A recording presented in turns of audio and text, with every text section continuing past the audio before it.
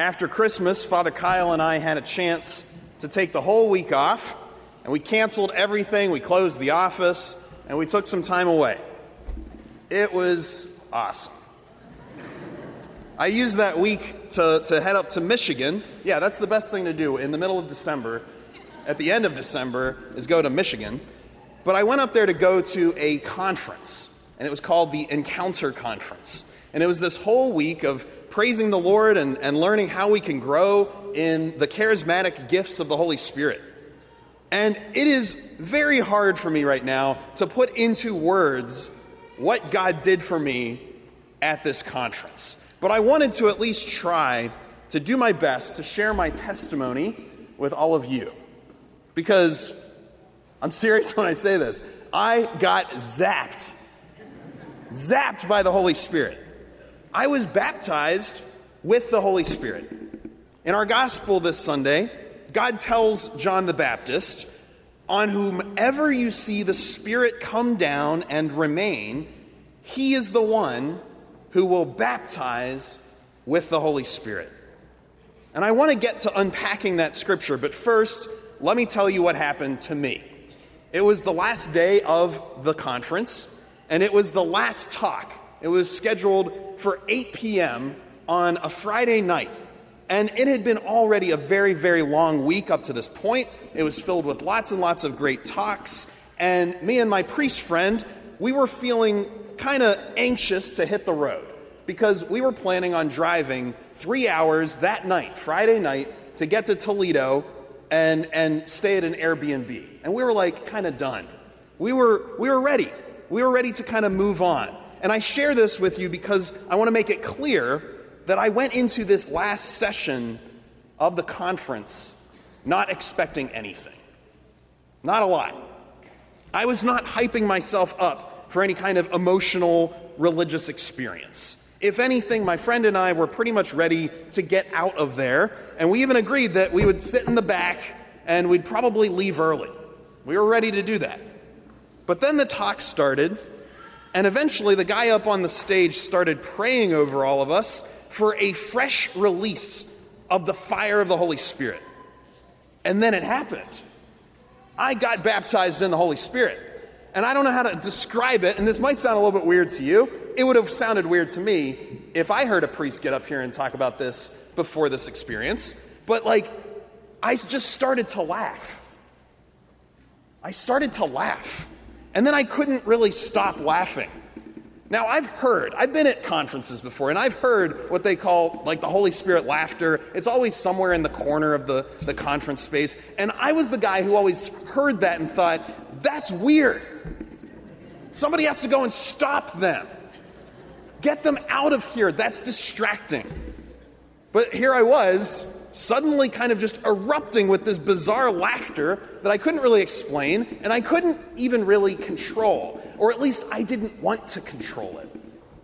It was such a deep and satisfying belly laugh. It came in kind of waves of overwhelming joy, body quaking, joy. It was such a gift. It was a relief. And I didn't earn it. I didn't do anything special to unlock it or produce it. It just sort of happened to me. I told my friends afterward that it felt like I was laughing all of my fear out. It was like I was laughing at everything I was afraid of. I laughed at death at one point. I laughed in the face of death. And then in that moment, Father Joe came to mind, and my grandma came to mind, these people that I've lost. And in that moment, I had this profound sense that they were okay. More than okay, in fact, because I knew in that moment that whatever joy I was experiencing, they were experiencing even more in heaven. That joy and laughter of heaven. And all my anger and bitterness and frustration just sort of melted away, and I could rest, really rest in the love of God. So much joy, so much peace. I couldn't stop thanking and praising God. My face hurt from smiling. All of this is to say, I'd never experienced anything like this before. God knocked me right off my feet. It was amazing. It was surprising. It was beautiful. It changed my outlook on everything. So why do I share this with you all today on this day when we are baptizing two beautiful little children? Well, because whatever graces I received at that conference, I want to give to all of you. I want that to happen in your life. That joy, that knowledge of God's love and closeness, I want it to be poured out into your hearts as well. This gift wasn't just about my relationship with God. It wasn't just for me. It's for the building up of the whole church. It's for my mission as a priest of Jesus Christ. It's the reason that I was sent here to St. Bede. I want you all to be baptized in the Holy Spirit. The late Pope Benedict XVI once said this: Christ's entire mission is summed up in this, to baptize us in the Holy Spirit. Which brings us back to our gospel this weekend. John the Baptist cries out those extremely familiar words to us, right? Words we hear at every single Mass. Behold the Lamb of God.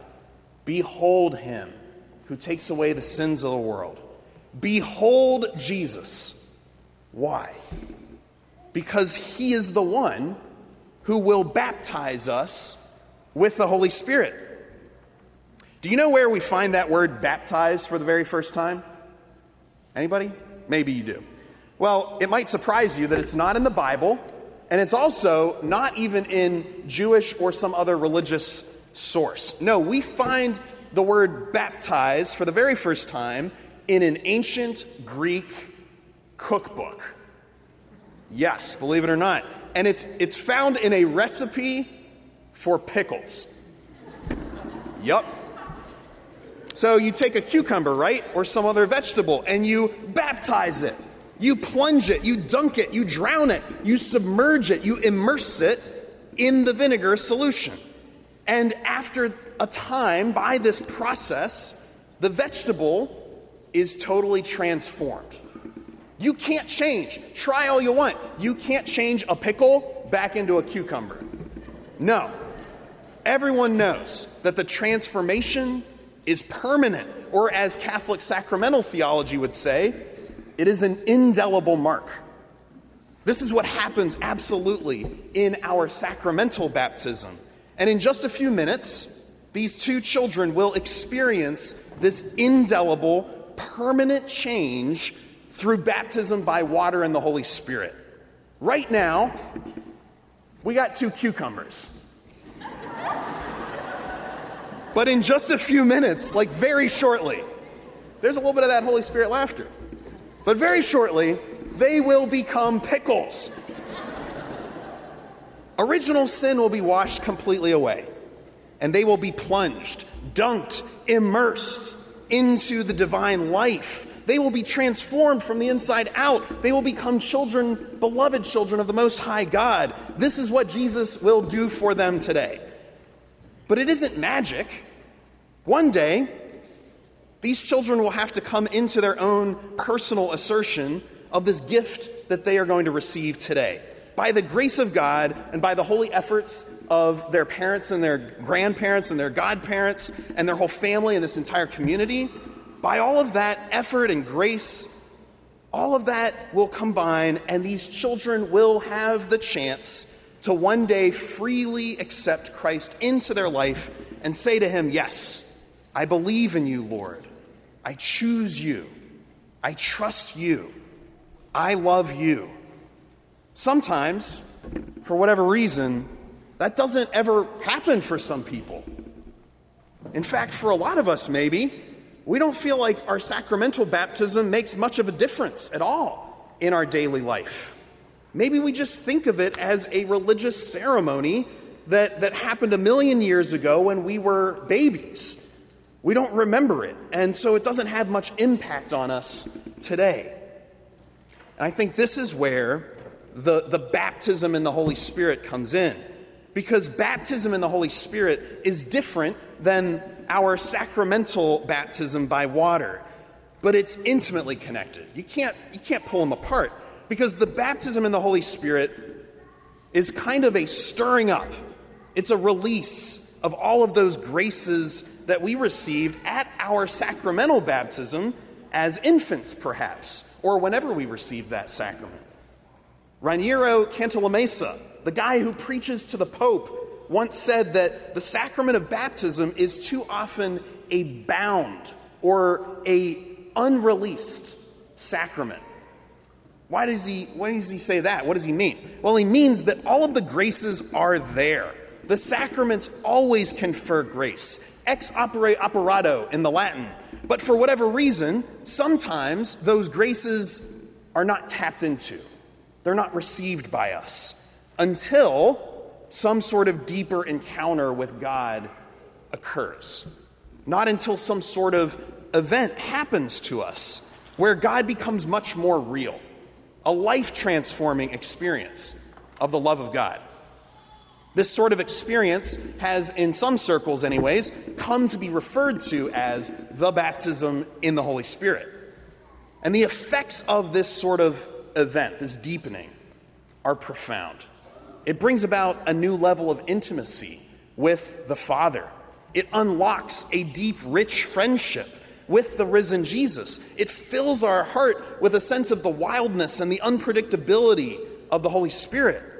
It emboldens us. There's a brand new zeal and a hunger for Scripture and all of the sacraments, for learning about our faith, for sharing the gospel with others, right? We heard the prophet Isaiah say, I'm going to make you a light to all the nations. It fills us with this desire for holiness, and it empowers and equips us to live out a supernatural life for the building up of the church. The Spirit imparts new gifts and new powers that previously would have been humanly impossible. In other words, being baptized in the Spirit is nothing less than a release, an unbinding of all of the graces that we were first offered in our sacramental baptism. We can and should pray for that release, that surrender to happen. And it's very easy. As Father Michael Scanlon, the former president of Franciscan University, once put it, it's not something you do. It's something God does for you. Something He has led you to already and merely wishes to complete. So, all we have to do is ask and then receive. God is generous. He will show up. Now, He might show up by doing something sort of dramatic, like what happened to me at the Encounter Conference with, that weird laughter. But He also might show up by simply giving you profound peace and just kind of a serenity. Or He might even show up with you feeling absolutely nothing at all. All of these are on the table. Because ultimately, this is not about getting some sort of intense religious buzz. This is not a competition to see who can have the craziest Holy Spirit story. No, we reject that spirit of competition. No, this is all about each and every person receiving the love of God in order to then be sent out on mission. No matter what God's plan is for us, we can come before Him humbly and we can pray for His life to take a deeper hold in us. So if you want that, if you want your sacramental baptism to be unlocked and released in a new way, then I'm going to end this homily today by leading you through this little prayer, and I invite you to repeat after me if you so choose. Okay, let's go. Jesus, I believe that you died for me, and that you want to live inside of me. I give my life to you, and I choose to be your disciple. I want to belong to you from now on. Have your way with me. I ask you to baptize me in the Holy Spirit. Amen.